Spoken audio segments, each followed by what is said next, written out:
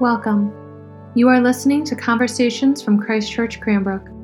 We are a faith community located in Metro Detroit who have been transformed by God's acceptance, love, and grace. Whoever you are, wherever you find yourself on the journey of faith today, we pray this podcast will feed your soul and inspire your spirit.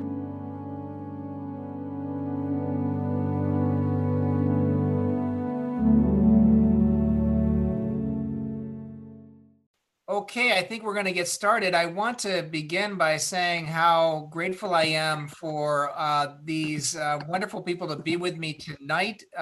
Thank you for joining us. I know that some of you are still finding your way online, and some of you are following us on Facebook as well as YouTube.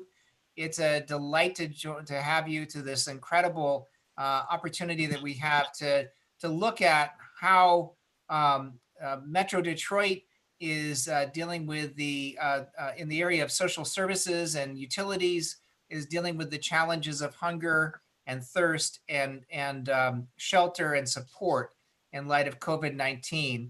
My name is Bill Danaher, and I'm the rector of Christ Church Cranbrook. We have an incredible panel for you tonight. Each of these organizations and each of these leaders have been instrumental in helping us and working with us to do the ministry that we're called to do. I am also in debt and have incredible admiration for each of them taking time during this incredibly fluid and challenging time to be with us and to talk about these issues around food security and water and shelter and support during the COVID-19 pandemic, and how it's changing things for social service organizations in particular in Metro Detroit, and what the future is going to hold for us all. I want to begin by introducing everybody that you have before you today, and then we'll go into a session in which we will have people present for about 5 or 10 minutes about the challenges that they're facing. And then we're going to turn it to your questions tonight. So if you look, folks, those of you who are here, you'll see that there's opportunities to both offer a chat and to offer questions. I could see someone has already asked a question.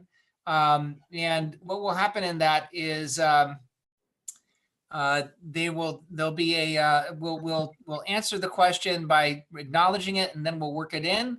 I am delighted to know that Bishop Perry is with us and watching online, and will be one of our participants and questioners during this.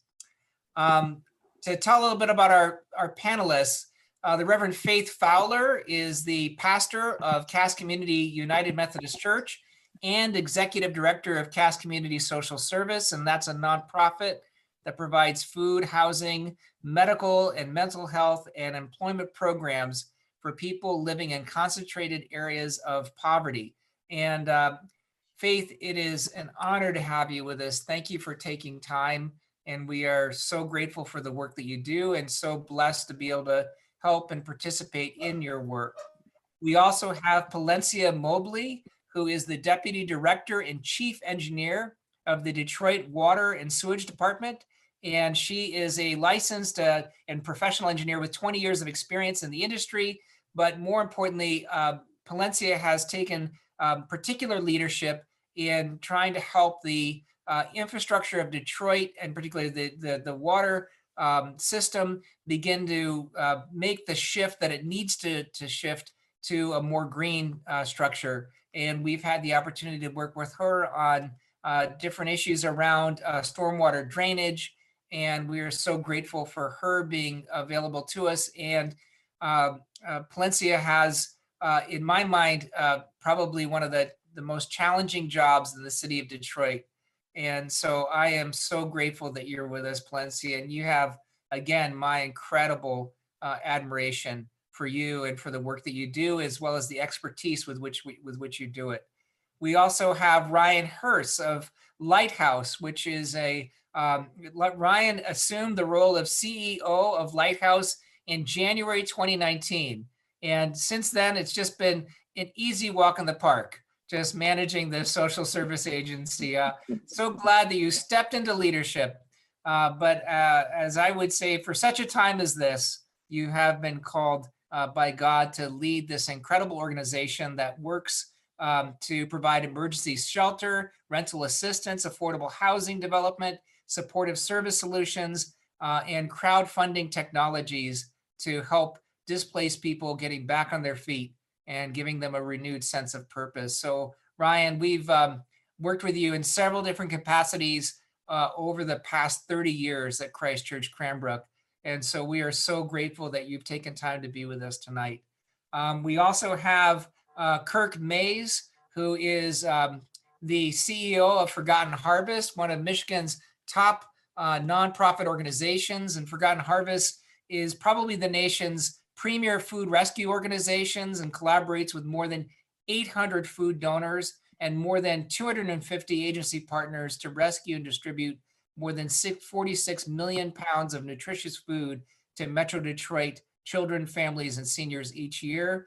And I've had the incredible privilege of working with Forgotten Harvest recently, and I know that Bishop Perry is excited about a fund that is coming to its conclusion to provide a significant contribution to your work, Kirk, and to help Forgotten Harvest provide for food insecurity across Southeast Michigan. And so we're so grateful to have you with us and so grateful for the work you do.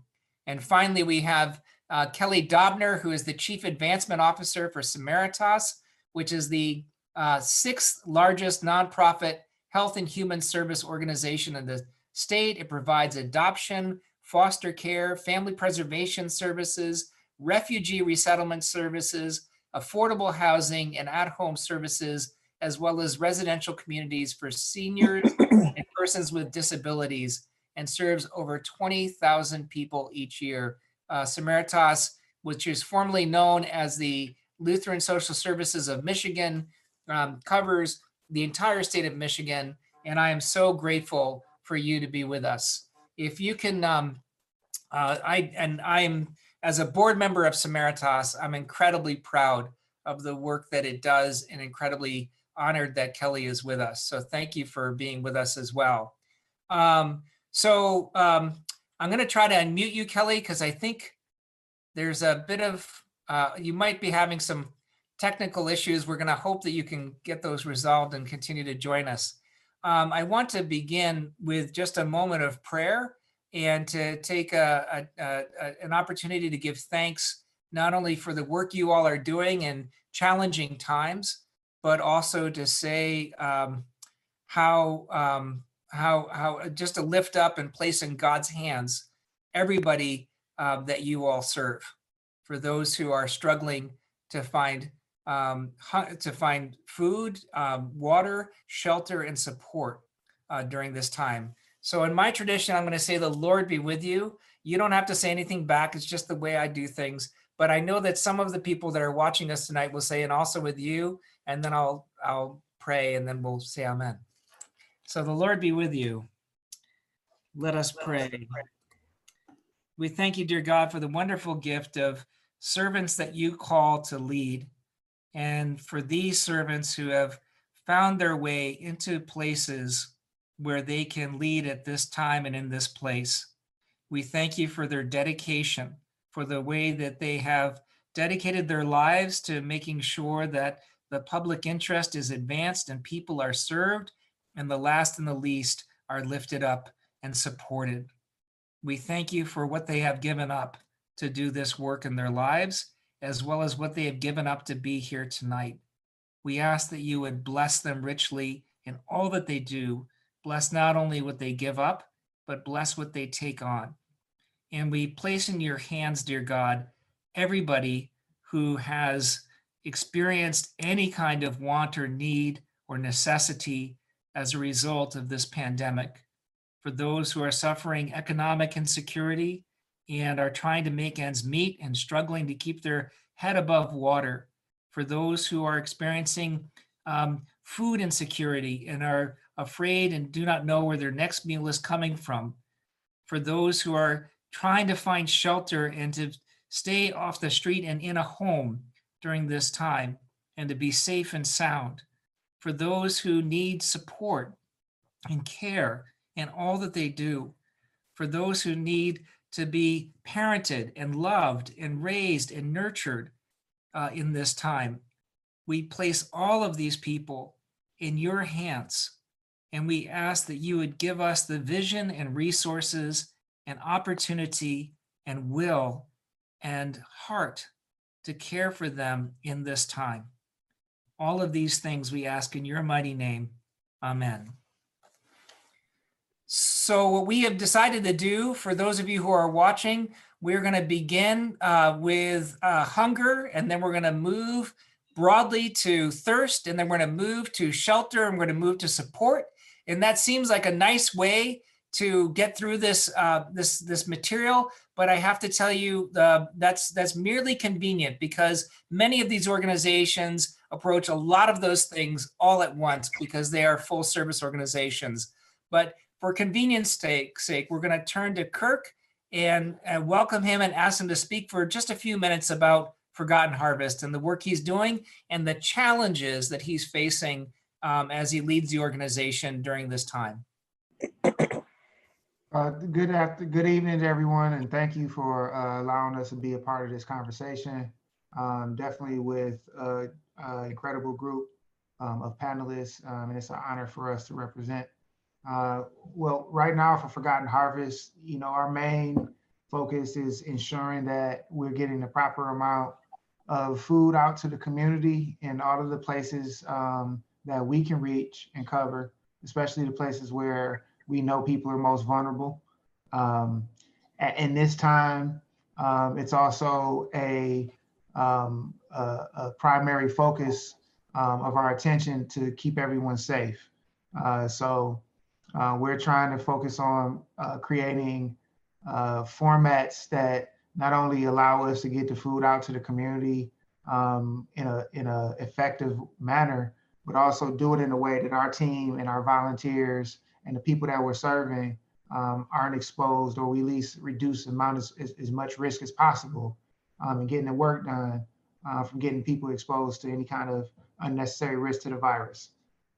Since we've begun in this format, we've needed to change the way that we actually distribute food into the community in a number of ways, taking into account that a large mechanism of our ability to serve the community involves relying on volunteer support, typically coming through our Oak Park location to help us with repacking or reorganizing the food that we get from donations in so many different directions that we then put into sizes and that makes sense for a fluid crowd of people who are going through any of our partner sites. But also it gives us a chance when we're getting bulk donations to separate some of the food that is not fit to go out to the community and make sure we preserve as much as possible that we can still get out to the community that's usable for people.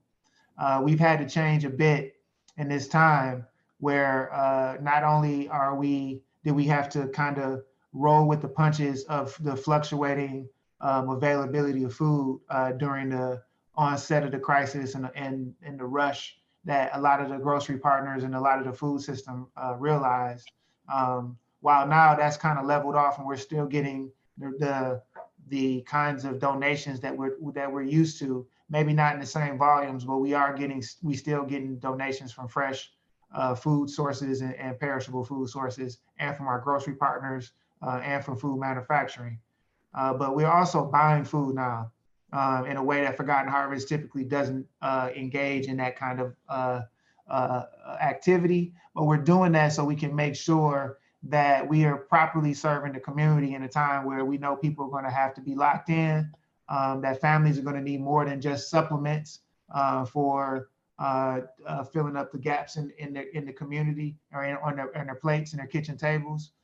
So that's allowed us, that's made us have to shift not only the way that we've been looking for resources, how we're spending in order to fill the need. We're buying things now like personal protection equipment. We're buying food at an unprecedented measure for Forgotten Harvest type of operation. And we're doing these things with the anticipation that we'll be in this for what we see as a long haul. That could be through into the fall, or maybe unfortunately even into the beginning of next year. So it's been a breakneck set of activities in order for us to get the kind of resources, like as far as cash, in order to get the food and get the things we need. We are really grateful to all the community that's been able to send us their support.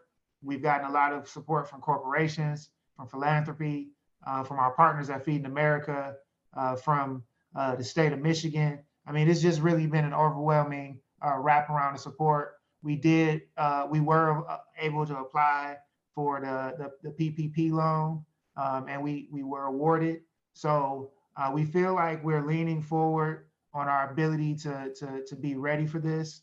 Our team has been, fortunately, so far, we've been relatively safe from any exposure to we've been exposed, I'm sure, but we haven't had any positives or any negative, any positive exposure where we got anybody testing positive for the virus so far. We know that it's a high possibility that it may happen to us, but going this far in, knowing that we haven't turned into a hotspot anywhere in the food distribution in the region makes us feel good, knowing that we have been working with gleaners, we have been working with other social service partners to create processes and policies that we can all get in line with, to make sure that we are doing the same things so that we can keep everybody safe. So, so far the report is there's food available. Volunteer support is being protected with personal protection equipment. And so far we have the volunteers we need for about at least about the remainder of this month, but we'll need more support for the beginning of the summer. And right now in our 30, 60, 90 day outlook, we actually feel comfortable with the resources we have in order to continue to buy food and continue to have the volumes and meet the need that we've been seeing in the community thus far. That's wonderful. And I wanted to, for everybody following at home, I want to let you know that this is an example of the personal protection equipment that Forgotten Harvest gives out to its volunteers.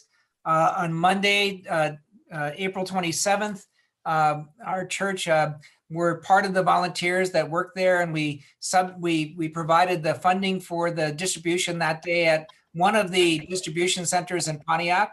We serviced about 600 cars, which meant probably about 1,000 families, 1,000 people. And right now we're in a time in which we don't have the ability to have Eucharist or have the sharing of the body and the blood of Christ through bread and wine, which we have been doing usually because of this pandemic.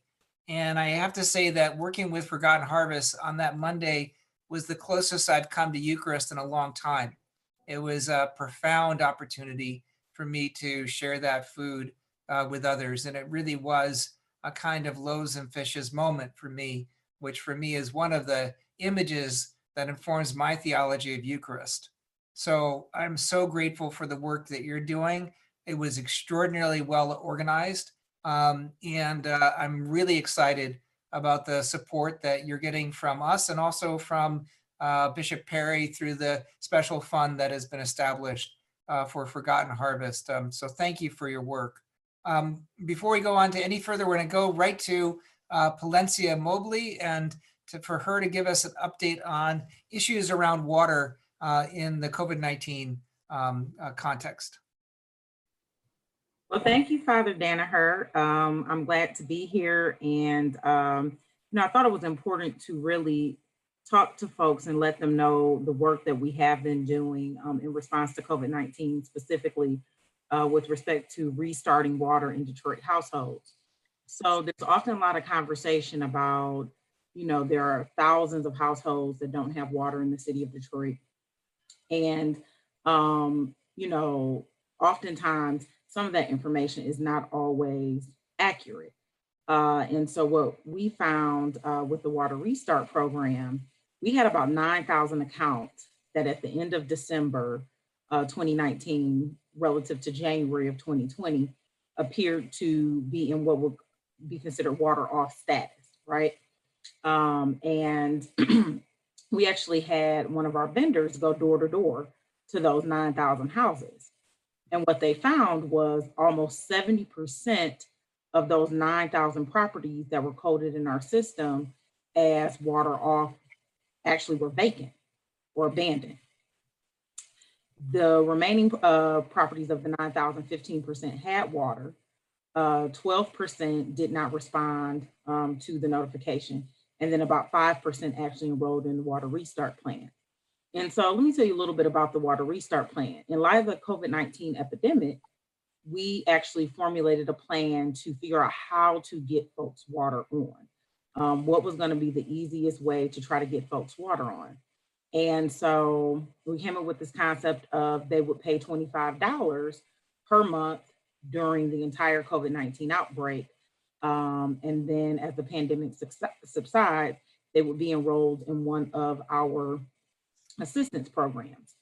And so when we finished the door knocking and went through that entire process, we actually restarted water to 1,160 households in the city of Detroit.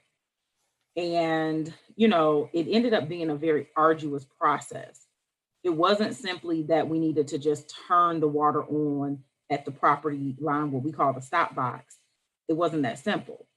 A lot of the homes did not have adequate plumbing. There were homes that we went in where the best we could do was put in a wash tub, you know, closest in the basement next to the line, the water line that we brought in. There were several properties where we actually had to install water service. And this was a monumental effort that couldn't have been done without the state of Michigan and partnerships with local 98 plumbing contractors. So this effort also shows you what we can do when we can come together and we can think outside the box and figure out ways to assist customers. You know, ironically enough, a large number of the properties, as many of you know, Detroit tends to be a rental dominated city. 50% of properties are occupied by renters. Of course, a significant number of the people who needed to enroll in the water restart plan were rental properties. And so this brings up a different conversation, right, about our onus as responsible business persons. So if I am a landlord, shouldn't I be ensuring that the plumbing is adequate in a property for my tenant to have water? And so this has been an interesting exercise in, you know, understanding humans and human condition. And, you know, do we really believe in the concept that I'm my brother's keeper? Or do we really believe in the almighty dollar more than anything? And so I think, you know, there are a lot of misnomers that get out there about the water department, but we have tried diligently to ensure access to water for all. So with the WRAP program, we've enrolled nearly 9,000 households in that program since it began in 2016. We currently, working with Wayne Metro, have funding via the CARES Act, in which people in the WRAP program and folks in the 1030/50 plan will receive additional $250 towards their arrearages at DWSD. There will also be some funding set aside specifically for those who have significant plumbing repairs, those who need service lines brought into their properties, those who need actual plumbing change outs in the property. And so the work we've been doing has been challenging. I will not say it has not been challenging. We really had to shift and shift a lot of staff over to try to restore water at multiple properties. We, had situations where people thought they were, sharing something on social media saying we were cutting someone's water off, but we were really there validating that the water was on.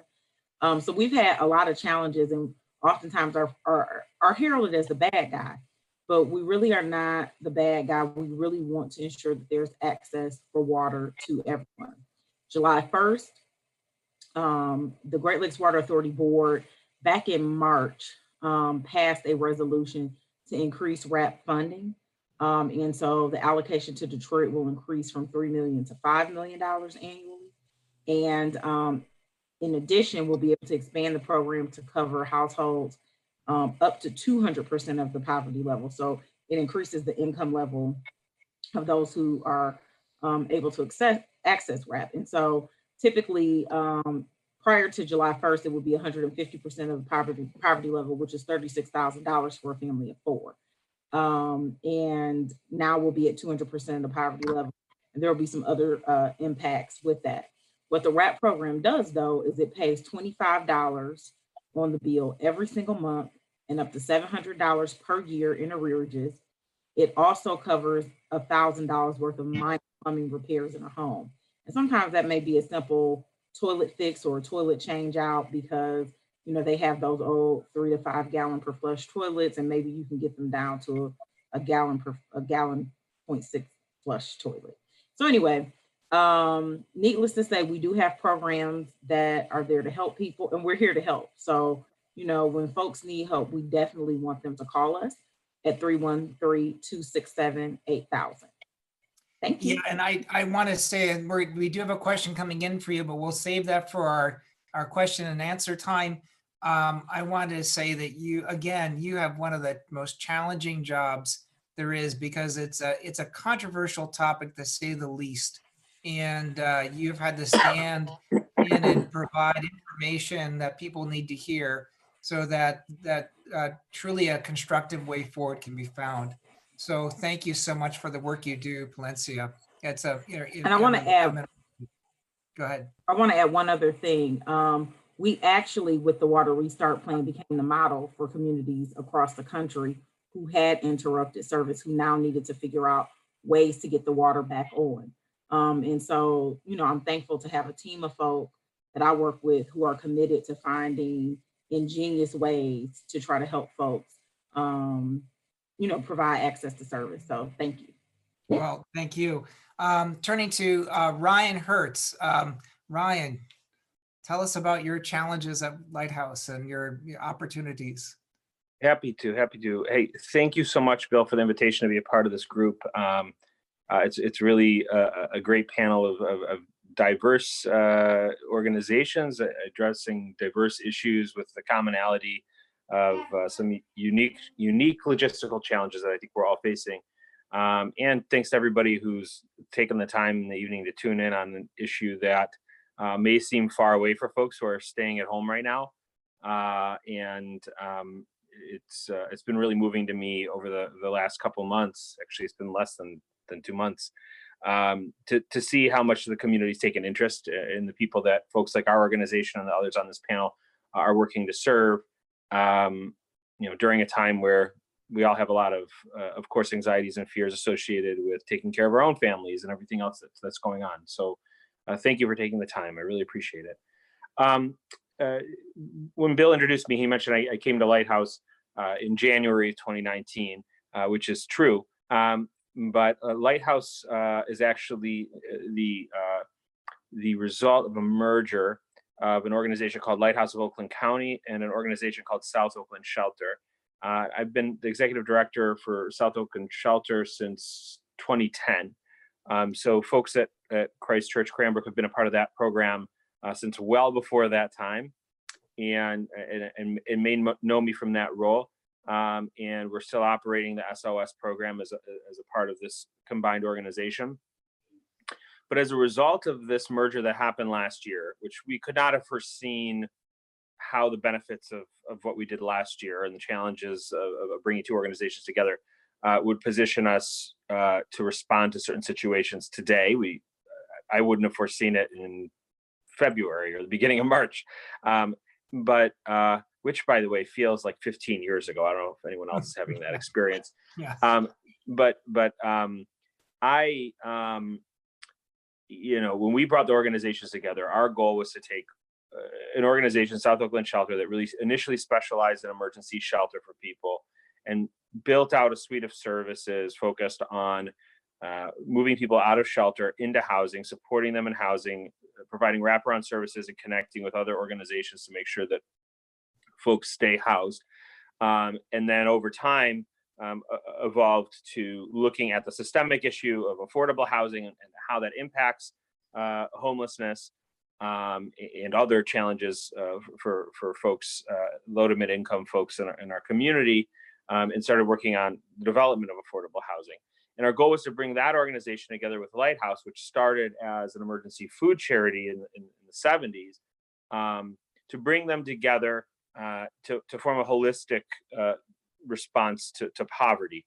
And so Lighthouse, which similarly had developed from its emergency food pantry into a general emergency services organization, and then a transitional housing organization, and then a community development organization, had a similar evolution to South Oakland Shelter for similar reasons.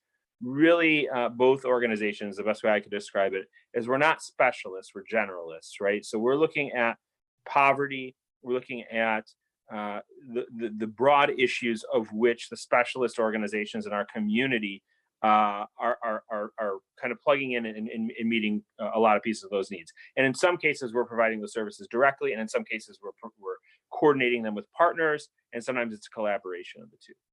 And in this current moment, that's made this a very complicated situation for our organization.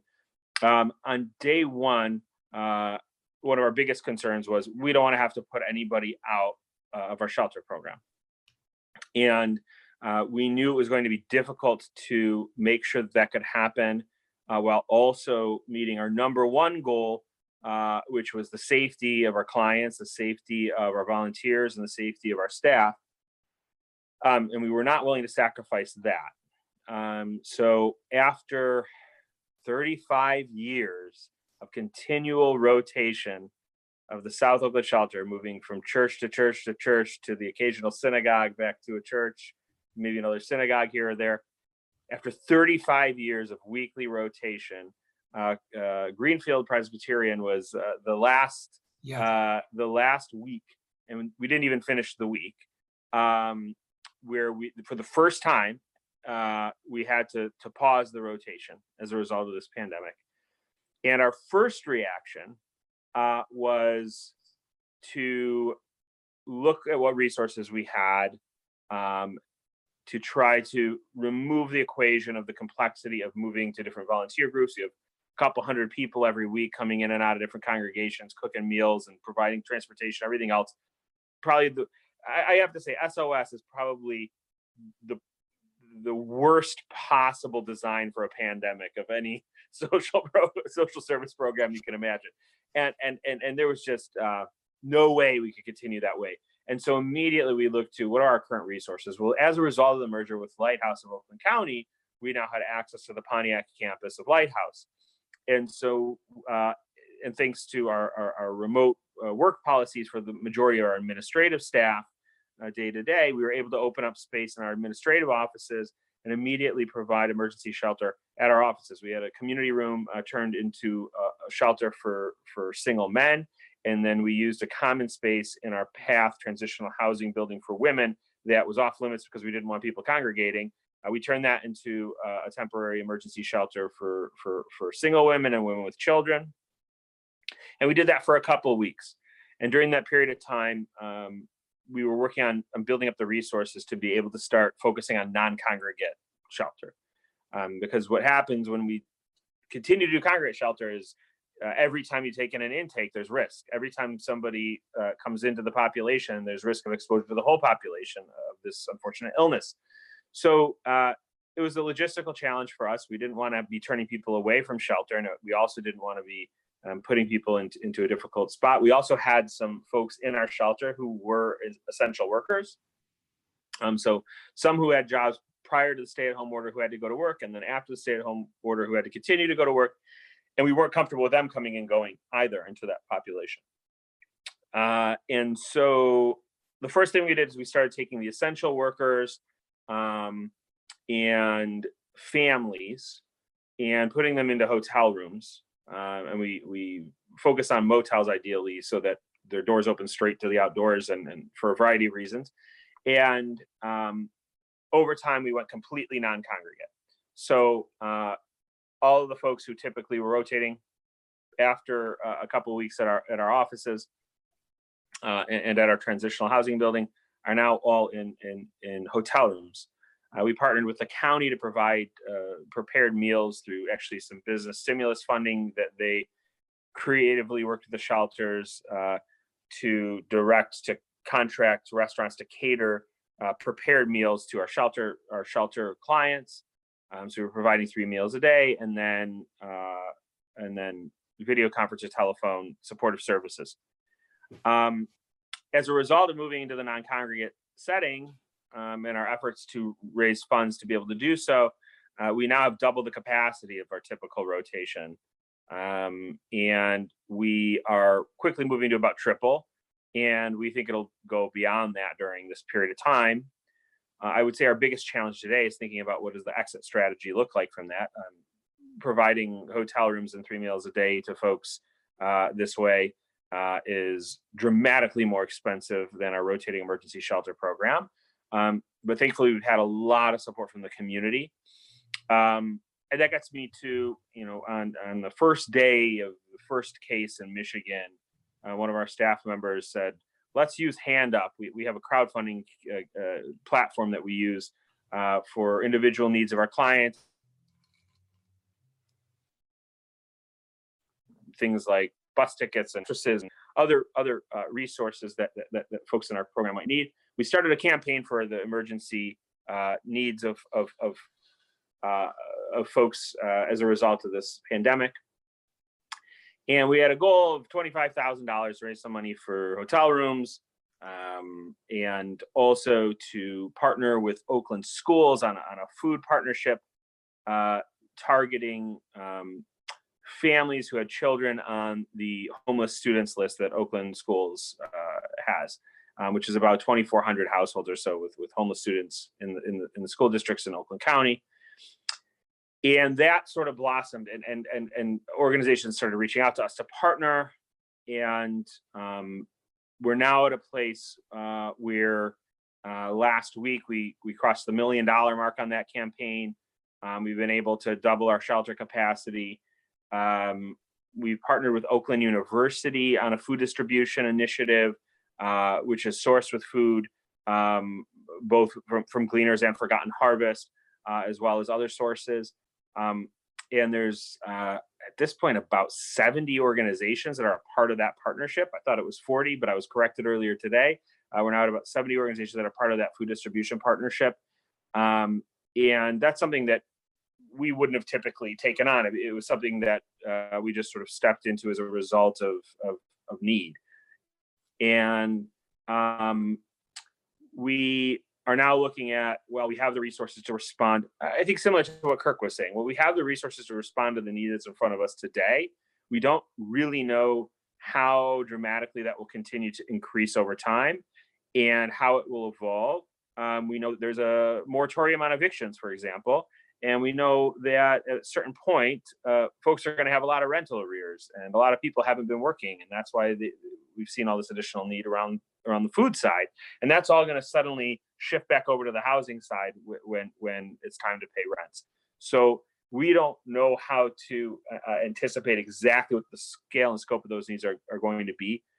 So we're still sort of pedal to the metal on fundraising to make sure that us and our partner organizations are equipped to meet as much of that need as we can, both the needs that continue to emerge today, and so that we're prepared that we don't see a big flood of evictions later in the year or early next year.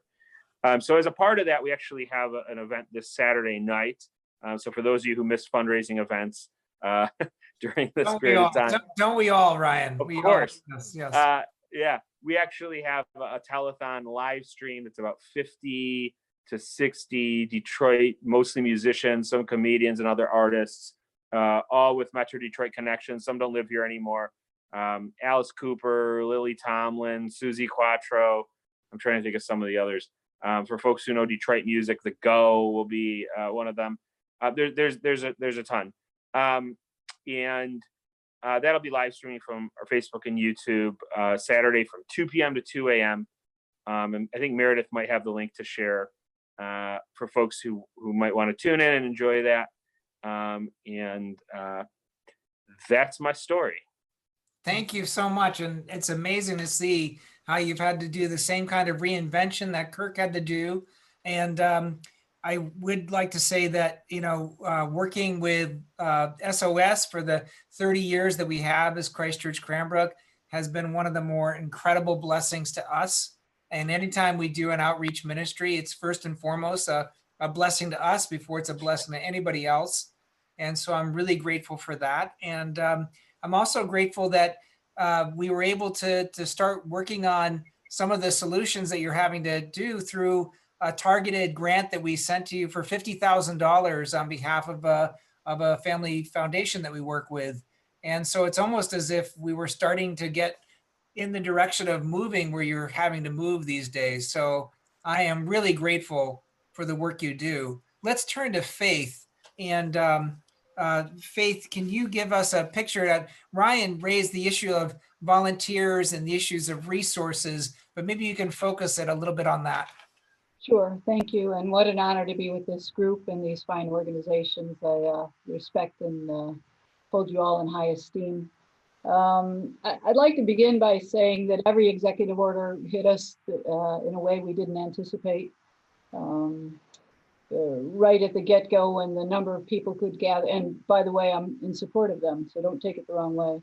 And by the way, I'd love to have Alice Cooper do something for us. So Ryan, if you put that. Right. You got it, Faith. Thank you, my friend. I'm on it. Okay. So initially, we do 4 things: food, housing, healthcare, and jobs.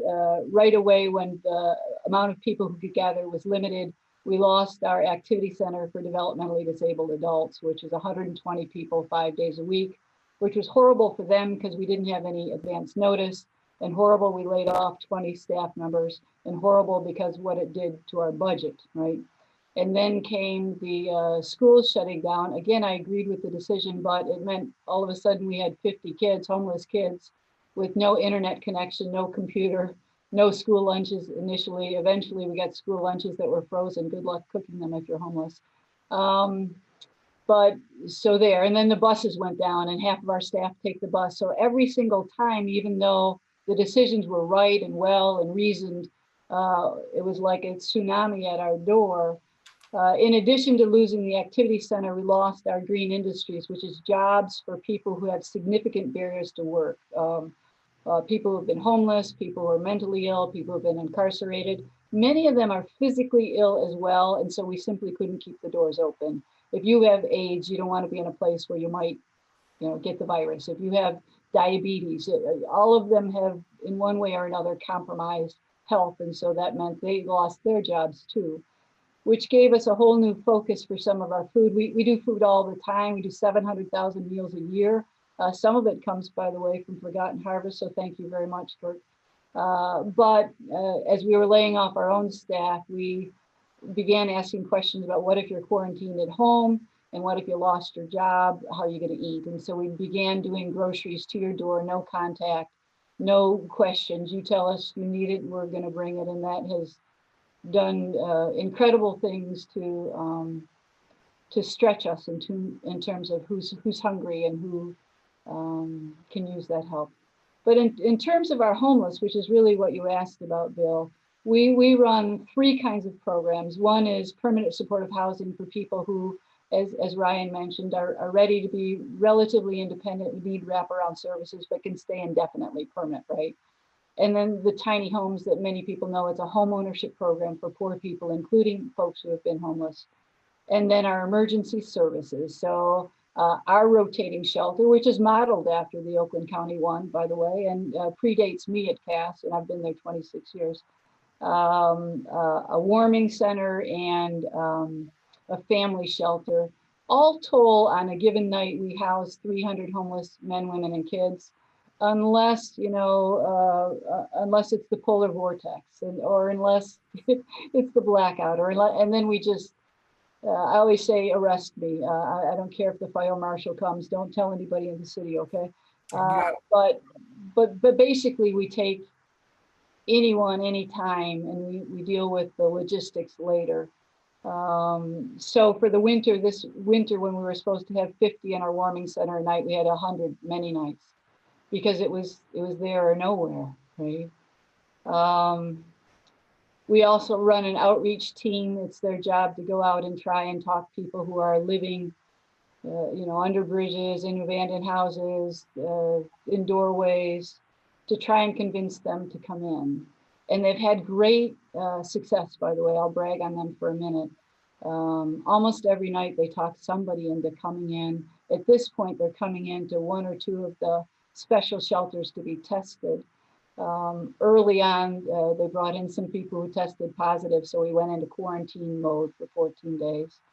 But they're back up and running and helping. Early on, I was very worried about the personal protection equipment because we couldn't get it. We just couldn't get it, and consequently, our people got sick. In our shelters, I echo Ryan.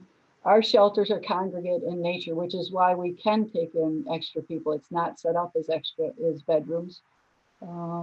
So it means you sleep in a room with 50 other people. You eat in a room, please, I'm on the Zoom, okay? You eat in a room with 100 other people. You go to the bathroom with 50 other people. So good luck social distancing.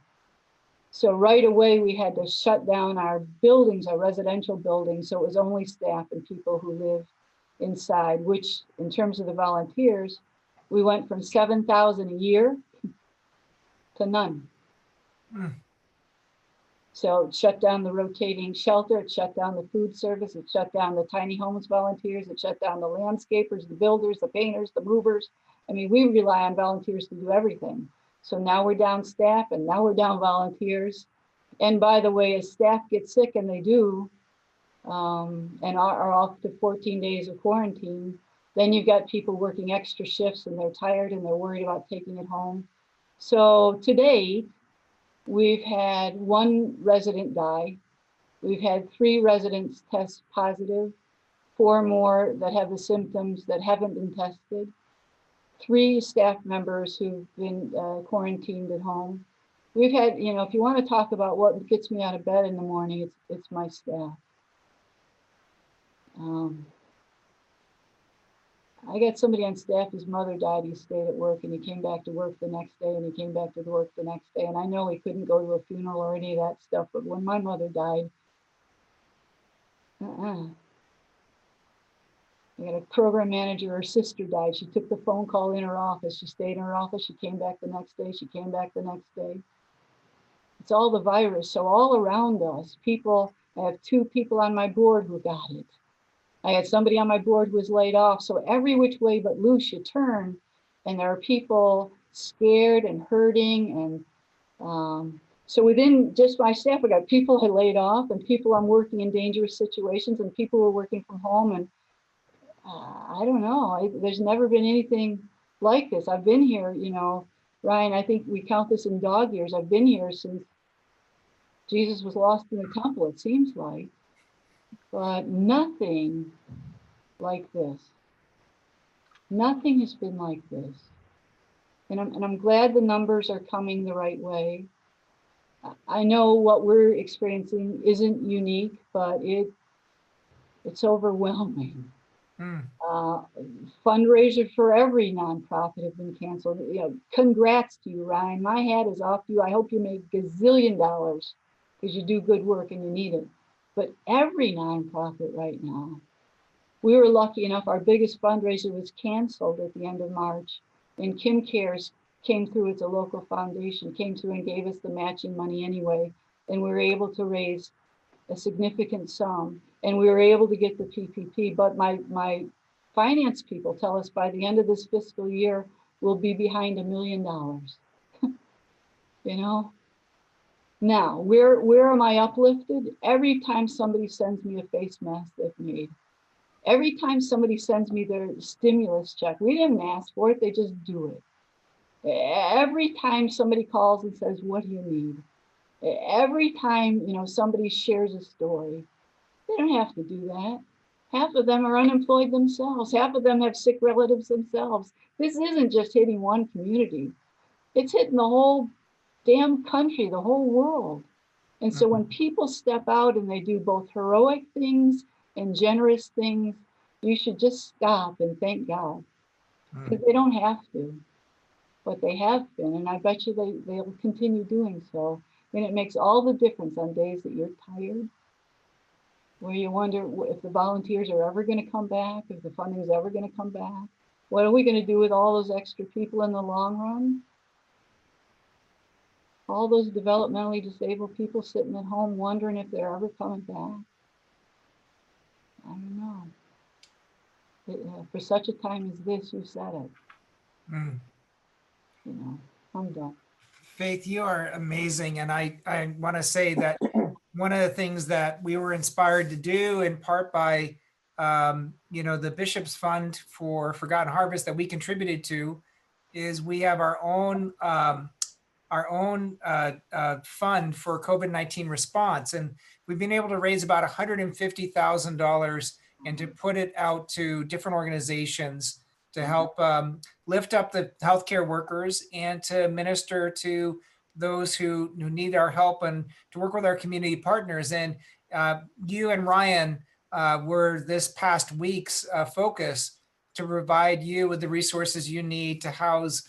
We were guessing around 168 people in your different shelters. So it's been an honor to walk with you. I hope that we will continue to support you. And I am so grateful for the work that you do and so blessed by what you do. And thank you for sharing so in the way that you do. And thank you for caring for your staff the way that you do. And thank you for caring for your people. Let's turn to Kelly Dobner. And Kelly, you are in charge of all of you have different kind of organizations, and Kelly's is probably, I think, the largest one and the most, and one of the more complex ones. Yeah, thank you. And, I echo the same sentiments as everybody's expressed here. It's a true honor to be amongst all of you on this panel and sharing similar stories and resources and best practices. This is much to what you were saying, Faith. This is something I never thought I'd see in my lifetime, but through it all, I have seen people do some really amazing things.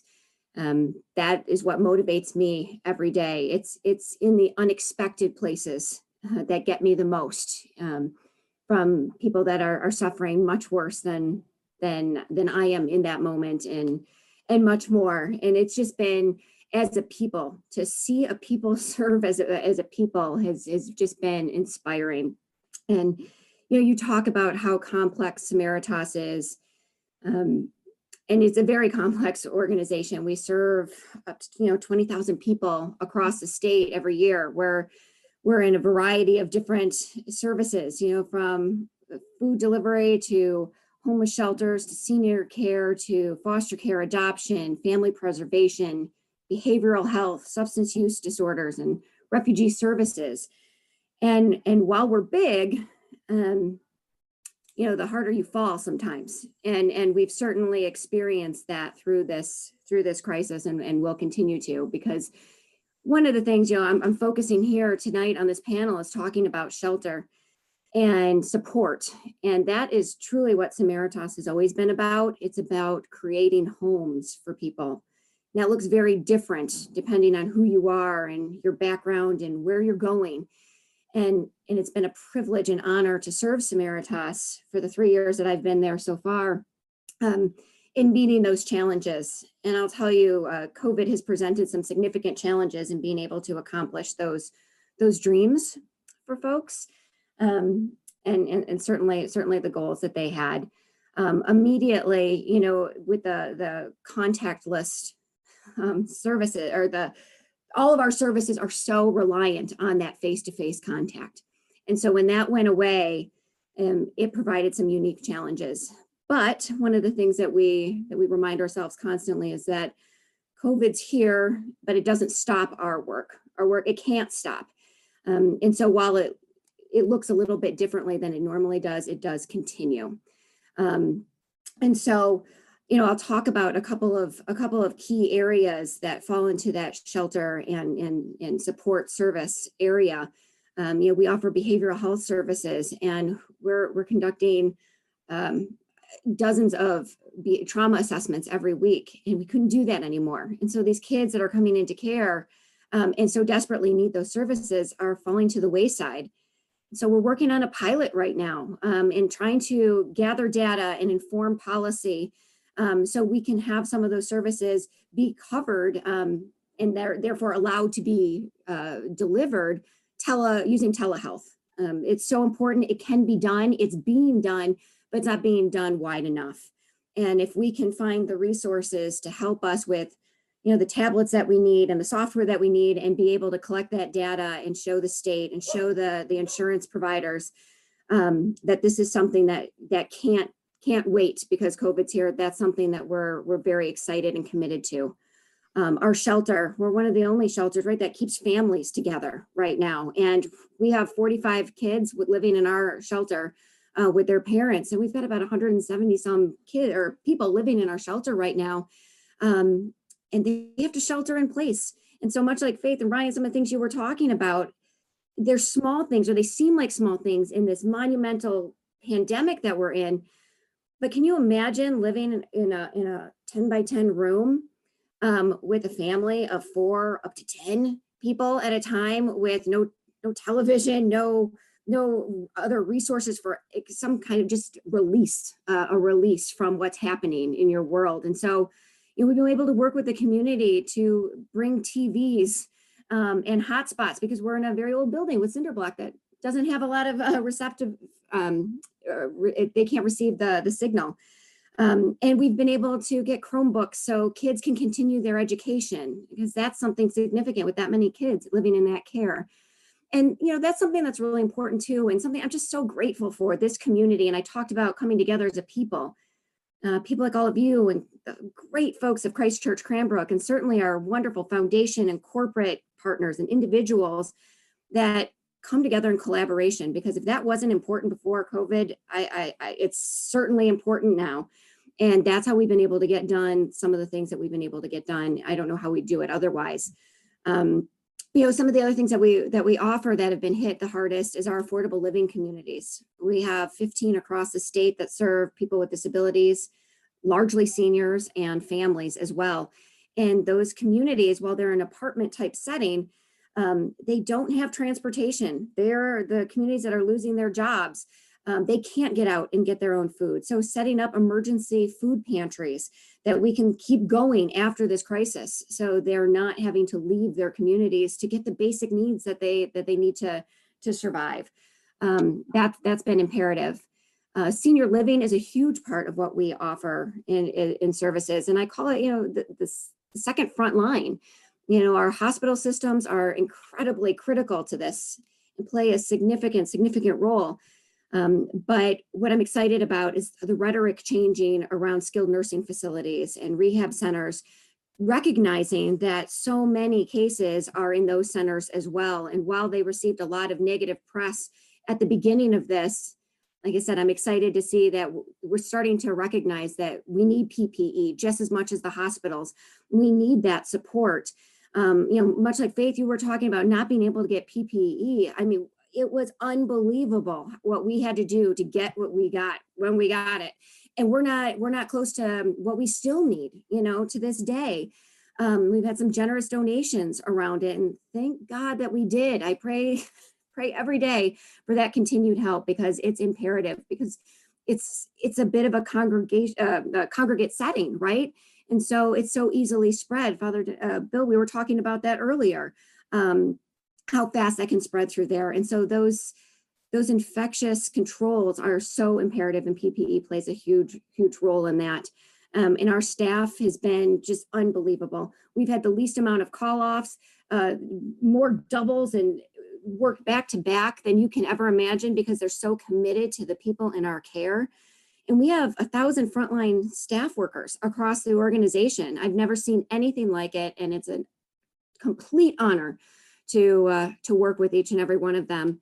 And I'll tell you, because our organization is so big, we don't qualify for any of the CARES Act funding at all. So, we're working to advocate for that. Like I said, just because we're big doesn't mean that matters. We just fall that much harder. And so that's important to change that conversation with our Congress as well to support that. And the last big area is our foster care kids. you know, they've already experienced so much trauma being separated from their parents, and now they're living in a foster situation where visits with their birth parents are not possible.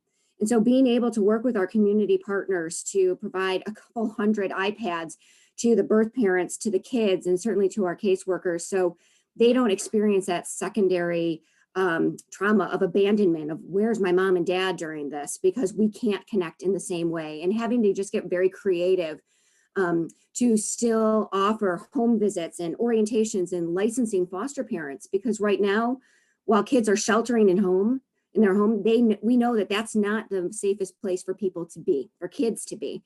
And without having those reporters of teachers and coaches and neighbors to identify potential abuse and neglect where CPS gets involved and kids can enter into our care, that's a big problem.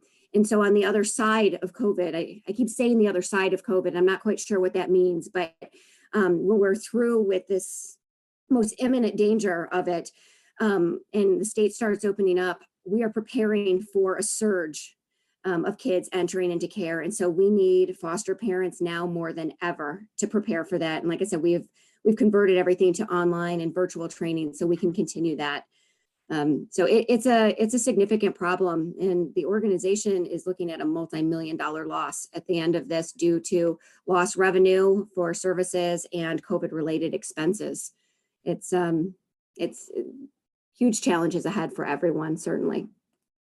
Thank you so much. And Kelly, I really appreciate the window that you've opened into that. And, you know, I'm incredibly proud to be on the board of Samaritas and have you summarize those things. And yes, just to underscore for people that even though Shake Shack could get a SBA loan, actually Samaritas did not qualify.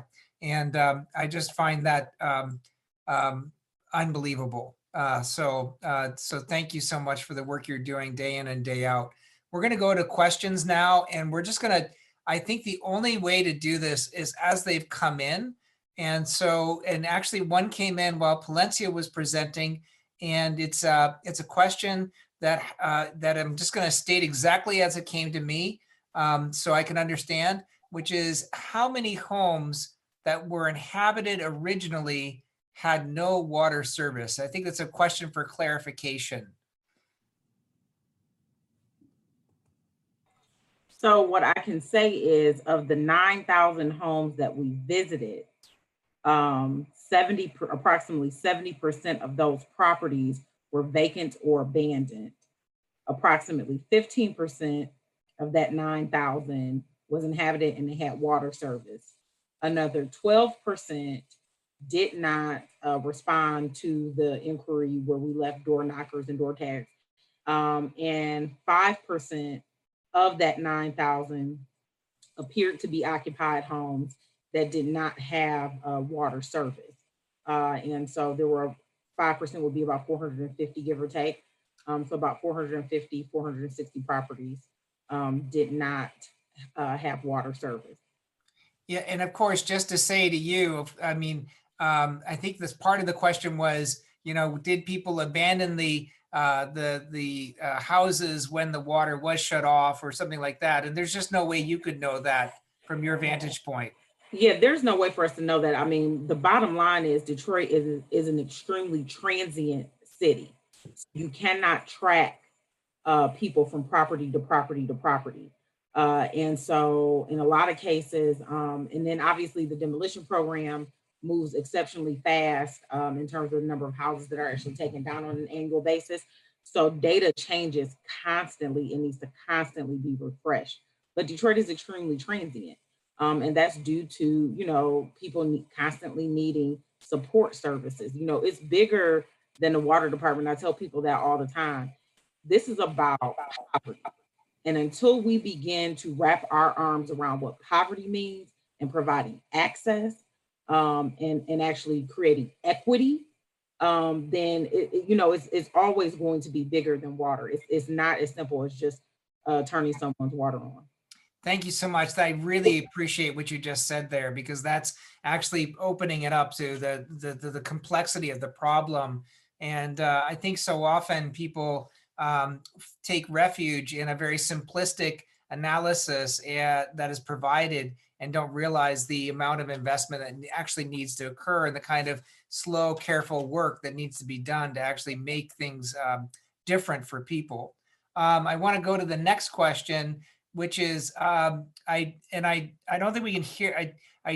I'll ask you all to kind of do your own internal barometer as to when to how to answer this, and if you can't answer it quickly, what do you anticipate the challenges your clients will face once the shelter at home is lifted? If you could just name that with a sentence, what would those be? Rent and rent arrears would probably be one of the biggest ones I'm most worried about, whether they're our current clients or very likely our future clients. I think that's a big one. I think a lot of trauma as well as a result of all of this and mental health challenges. Yeah. How about you, Kirk and Faith and Kelly? Jobs. I mean, they had trouble getting jobs before this happened. Now the small businesses are struggling to survive, and many of them won't. And so opportunities for our people to work, even if they want to work or are ready to work, will become fewer and far between. Yeah. You know, I hope that the governor can keep us safe for as long as possible, because you know, when you say when the shelter in place is lifted, is almost like you can read into that when the COVID-19 crisis is over, and that is not the same thing, right? So I think the biggest concern is going to be we may be opening up things before we should be, and people are going to be out there in a landmine of possibilities of getting themselves exposed. And if there's not as much consideration as it is even now to keeping people safe and, you know, keeping businesses and keeping people off the streets, that it get to a point where things get even more out of hand than right now. And then people start to worry, you know, start to figure out who they can trust. You know, can they trust these places that open? Can they trust what's coming from the news? Can they even trust us if we relax any at all while people are still getting sick and people are still losing their lives? You know, I think a psychological impact of when this thing is going to be over is going to be something that's going to be pervasive into the culture of our communities well before we can actually say it's over. And Kelly, you were mentioning issues around foster care. Right. For us, I think that's going to be one of our biggest impacts. You know, right now we're the largest private foster care adoption organization in the state, serving 1,000 kids a day. And even in those pre-COVID situations, we could only take 35% of the kids that were sent to us as the largest provider. And so the need for more foster parents is going to be tremendous because safe homes for these kids that are going to enter care is going to be overwhelming. Wow, thank you. The next question is for directly to Forgotten Harvest, and it's from Bishop Perry, and it's approximately how many days of food might a family of 4 receive from a visit to Forgotten Harvest, and how much does it cost for these bags of food, and approximately how much does it cost to fund an average day in Detroit or maybe southeastern Michigan for your entire catchment? Those are big questions, right? We don't actually have those hard detailed numbers worked out, but if you can actually see the picture that's behind me right now, yeah, and what you'll notice is a line of different items that people are getting when they come through our lines, right? And anybody could come through, and there's 2 numbers that are being put on cards. One number represents the number of families that you're there to pick up for, and the second number represents the number of children that you have in your household. So when you come through at the beginning of the line, what you're getting is a mixed box of things. It's the cereal, shelf stable, yeah, shelf stable canned goods, semi-perishable items, and it's a mix of things. When we've gotten meals from places like Panera or even meals ready to eat from the government, we've been able to mix those into those boxes. And I say that those boxes have a varying price on them because there's so many different things and they're sourced from so many different places. You know, the boxes are going probably anywhere from $15 to $25 to $30, depending on what kind of items we actually get into the box. But once you get a box from a Forgotten Harvest distribution, that's just the beginning of it. From there, we're giving people full accoutrements of groceries. So if you see the oranges that are there, you're not just getting a handful of oranges, you're getting a bag of oranges, a whole 5-pound bag of potatoes. You get a whole bunch of cucumbers here. The next thing would be ready-made milk. Not milk, eggs. So you'd be getting probably about 2 weeks worth of eggs.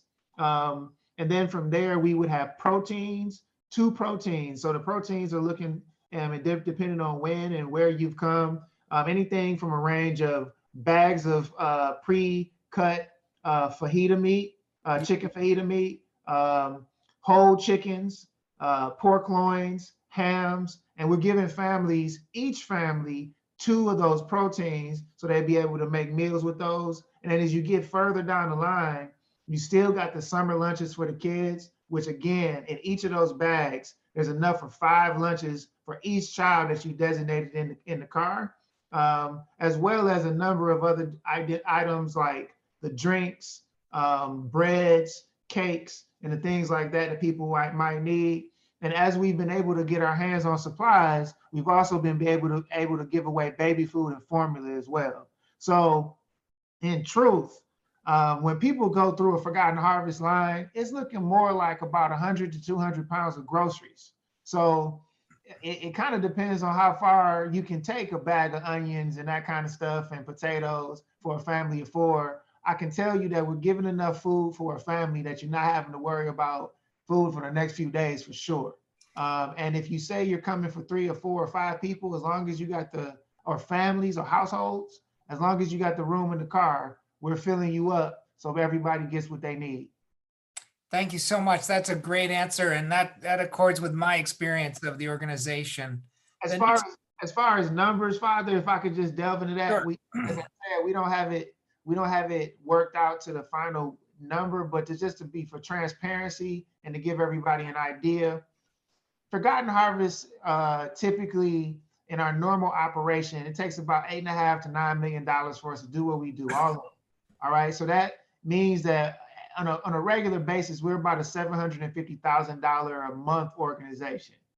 Since this whole thing has started, we've noticed that we've had to spend about an additional $750,000. A lot of that money going towards purchasing food.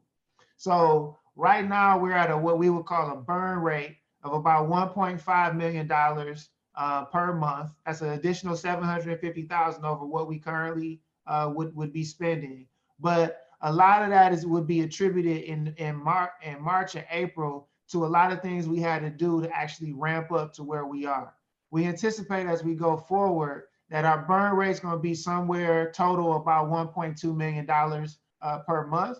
So if you break that down at a 30-day and all that kind of stuff, and I would give you an average number because we're trying to universalize how we're dealing with the community, we're talking about somewhere around $35,000 to $4,000, maybe about $5,000 per site in order to serve 700 plus families in our community, and all that food is given away for free. Thank you so much. That is amazing work. And to keep going to the questions, I would like to direct this to particularly Faith and Ryan. The question that is raised is a lot of people who come in for assistance the person is surmising that they have low morale and are at a low point in their lives. And are there any programs by way of assistance with spiritual development, getting them involved in community, building integrity, and giving them voice? And what I can say from my experience with SOS, one of the things that I think we did do well through the emergency shelter program is the different congregations that would have the kind of deep involvement in the lives of the guests who are with us often did do classes on meditation and prayer, provided incredible spiritual support. And I don't know much about the kinds of support in the housing that's provided at CAS, Faith. So could you both speak about a little bit about that?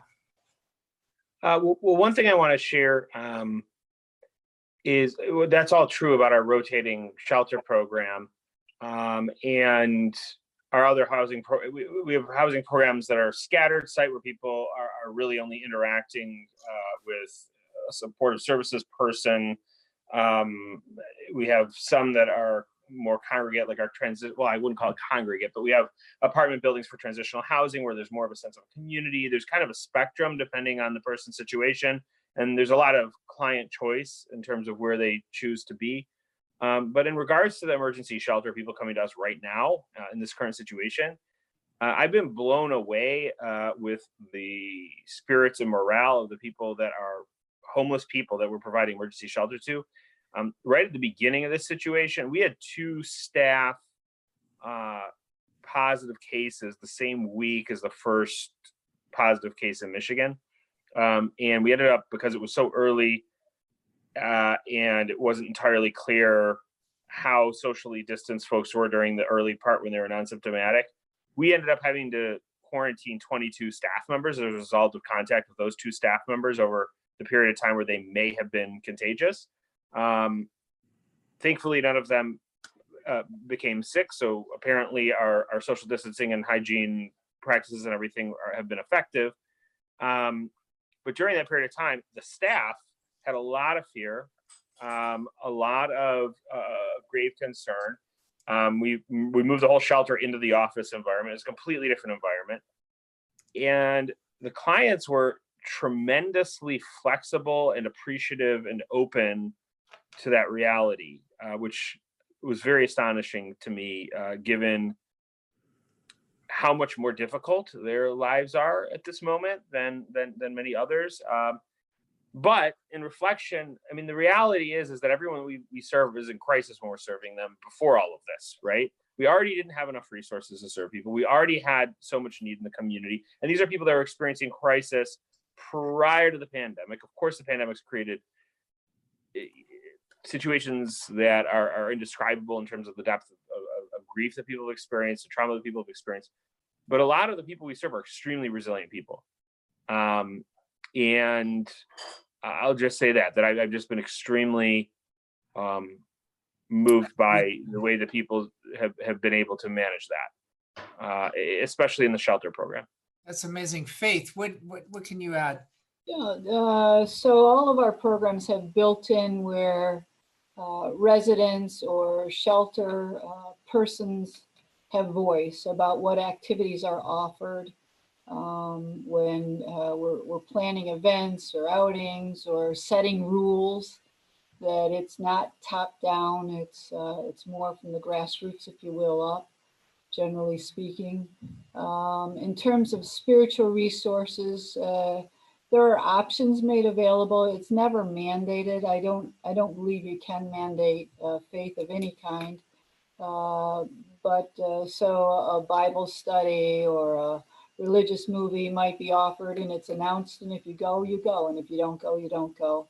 We have represented in our population, our census, if you will, folks who are Christian, folks who are Muslim, folks who are atheist, agnostic. So we try and honor where people are or aren't.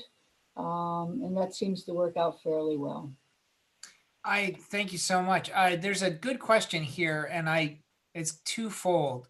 And one of them is notes the stunning fact. I mean, for me, the realization of this incredible pandemic has been it opened my eyes to how the social safety net in Metro Detroit is dependent upon organizations such as yours, and to what extent these social service organizations actually step in and provide the services people need.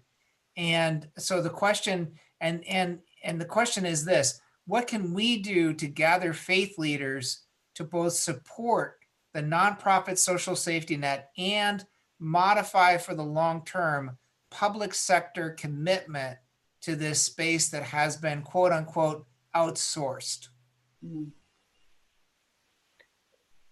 Well, one response I have to that is that even in the situations where public institutions are planning to respond, the pace is such that we have to figure out solutions well before, right? So in the shelter space, for example, before we knew that the CARES Act would include additional emergency solutions grant funds, before we knew we would be able to do with those funds, how they would be distributed, how they would be accessible, we had to start figuring out how to serve more people and do so in our model more expensively. And then once we did hear that it was happening, we still, the funds flow through our county and through MISTA, through the Michigan State Housing Development Authority.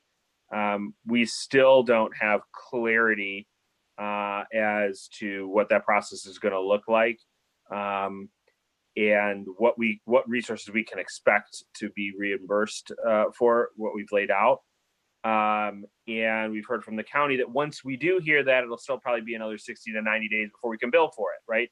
So I say all that to say, we're the stopgap. I don't know that we're an adequate stopgap as a sector. I think in some activities we probably are more at capacity to respond than in others in general for the social safety net. But I think that in these kinds of situations, there's a part of me that does have faith that eventually the public sector will catch up. But if we actually want to have meaningful impact, we need to have the cash flow to act when the emergency is happening. And that's something that, we had a strong, at least at Lighthouse, we had a strong end of year in 2019 that put us into a place where we felt confident that we could just act and do what needed to happen, with some degree of faith that it wouldn't knock us out of the game, and that that eventually the public systems would catch up. But a lot of organizations have not had that luxury, and we've seen organizations have to pull back resources. So when you look at the collective picture, and to Faith's point earlier, there's been 1 million galas canceled. It's our sector is taking a hit at the same time as we have to do more and more and more. And yes, eventually there may be resources that come back and help us recover that were meant to be spent now. So I would just say if there's a place to advocate, it would not necessarily. I don't necessarily expect public resources to move faster. I think it's figuring out how to support organizations, even if it's temporarily, to be able to respond in the moment when the needs present themselves, so that we can get there and survive to be able to do so. So I'd add to that, obviously finances is a big part of this puzzle that we need to address during and after the pandemic. I think the other thing for faith communities is to start really asking some of the justice questions. Some of the things that surprised people as we went through this about race and healthcare and education and transportation and employment, all those things. I mean, what the pandemic did is it gave us a microscope to look at some of those things that we tend to ignore. And yet, as most communities of faith have a justice mandate. And so I'd love to see that be a part of the some good things, some innovative things come out of terrible crisis situations. It's that moment now for us to be asking about those bigger questions that I believe the faith community not only can address, but must address. That is such a beautiful way of saying it, Faith, because I do think these justice questions need to be addressed. And I think the fact that we haven't addressed them is to our shame. And one of the things that, and this anticipates other questions that have come our way in terms of How do you dismantle the underlying themes and systems of inequity and all of the things that we're talking about? We are moving towards the end of our time. But what I would like to say is that, from my perspective, what needs to happen is we need to see ourselves as whole people again. We need to see that our lives are bound up in one another again. And when you look at other major historical events where many different groups of people are affected by things, a little bit like the Battle of Britain, for example, where everybody from every class and every walk of life had to shelter together in subway tubes and things like that. That out of that collected sacrifice came things like the British healthcare system. And so the hope that I have is that this will actually develop in a public policy way some sense of ourselves as a whole people, because this pandemic seemed to hit us at the exact wrong time when we seem to be least understanding of one another, least involved in one another's lives, and in fact, not very curious about each other anymore. And so I think this gives us a chance to think about people that we tend not to think about, and to involve ourselves in their lives. And the one thing that we are going to do as a church is we're going to be working with a platform that Lighthouse has, which is called Hand Up, which is a crowdsourcing platform. And what we hope to do is share this platform with everyone who wants to be in a faith community that wants to lift up individuals who have been who have lost their lives to this pandemic. And by placing a picture of the person who is lost, by talking about their needs, talking about the society, the group that they lived with, the family they had, the work that they did, and to mourn as well as meet their needs as best we can, is one of the ways in which we might start to build that whole. Because it's when we start to mourn for each other and when we start to see the faces of the people who have been lost. When we see the bus driver, for example, who was, someone coughed on him and 4 days later, he after posting something on social media, he passes away from the disease. This kind of sacrifice that he did to serve the common good, this kind of work he did to preserve his community and to serve his city. It's my hope that kind of collective mourning will actually bind us together as it has in the past. So I want to end tonight by asking you each to identify one thing that gives you hope. And we'll go as we came. We'll start with Kirk, we'll go to Palencia, and then Ryan, Faith, and Kelly. My faith gives me hope. I just believe. I believe in good and I believe in people. Beautiful. The thing that gives me hope is that this pandemic has really shed a light on one simple thing. We're all human. And I'm very hopeful that we will begin to appreciate the beauty that we share in just simply being human beings and understand the need for equity in this country. Beautiful. I would say the thing that gives me hope right now is that since this tragedy started, nobody says no anymore when we ask for help. And I can't keep up with the volume of people coming to us asking how they can help. And I've never experienced anything like that before.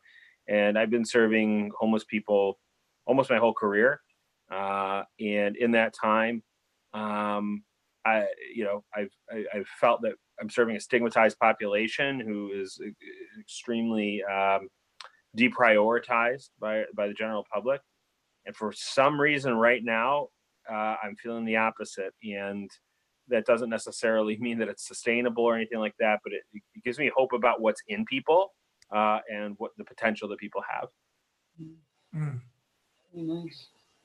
I've been very encouraged by the switch in our culture for what we respect in terms of employment. That all of a sudden it's an honorable thing to be a bus driver, a grocery store clerk, a postal carrier, a janitor, all of these essential jobs. Yes, doctors and nurses for sure, but these other occupations that are the glue of what allows us to live together, very often they've been looked down upon. And we've gravitated towards sports heroes or Hollywood celebrities. But more recently, I've seen a new level of respect for ordinary people doing extraordinary things, and that gives me a great deal of hope. Thank you.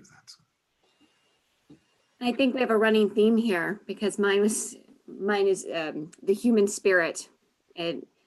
It runs through all of us. And while you said, Ryan, you're not sure about the sustainability of it, and I tend to agree with you, I'm gonna ride that wave of hope for as long as it's here, because it's powerful right now. I'm so grateful to you all, and I'm so grateful for the hope that each of you has given me tonight. And one of the things that I've discovered is that when getting to know each of you as I have, you all are incredibly centered human beings who are constantly problem solving, and you are more entrepreneurial than anybody I've ever met. And you get up every day. Oh, we didn't do you, Palencia. No, we did Palencia. Sorry, you flashed in out. I had a little panic there. Yes, you're always screwing with me. You all work so hard as you are more entrepreneurial than most entrepreneurs, and you do it to serve others. And you problem solve every day, and you work so hard, and you're the most grounded idealists and the most faithful people I know. And I want to say thank you for what you do, and God bless you, and thanks for continuing to do that. And you inspire me, and you lift. When I need to think of people to model myself off, in addition to Jesus, I think of you. So thank you so much for your work. And that's our show tonight, folks. Thank you so much for being with us. So glad that you're with us. I'm sorry we didn't get to everybody's questions. There were so many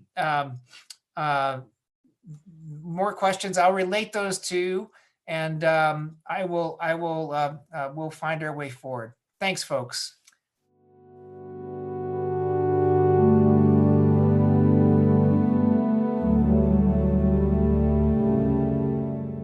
Thank you so much for listening to Conversations at Christ Church Cranbrook. To learn more about our mission, worship services, and learning opportunities, please visit us at christchurchcranbrook.org. You can find us on Facebook and Instagram at Christ Church Cranbrook. We look forward to you joining us again, and may God bless you now and always.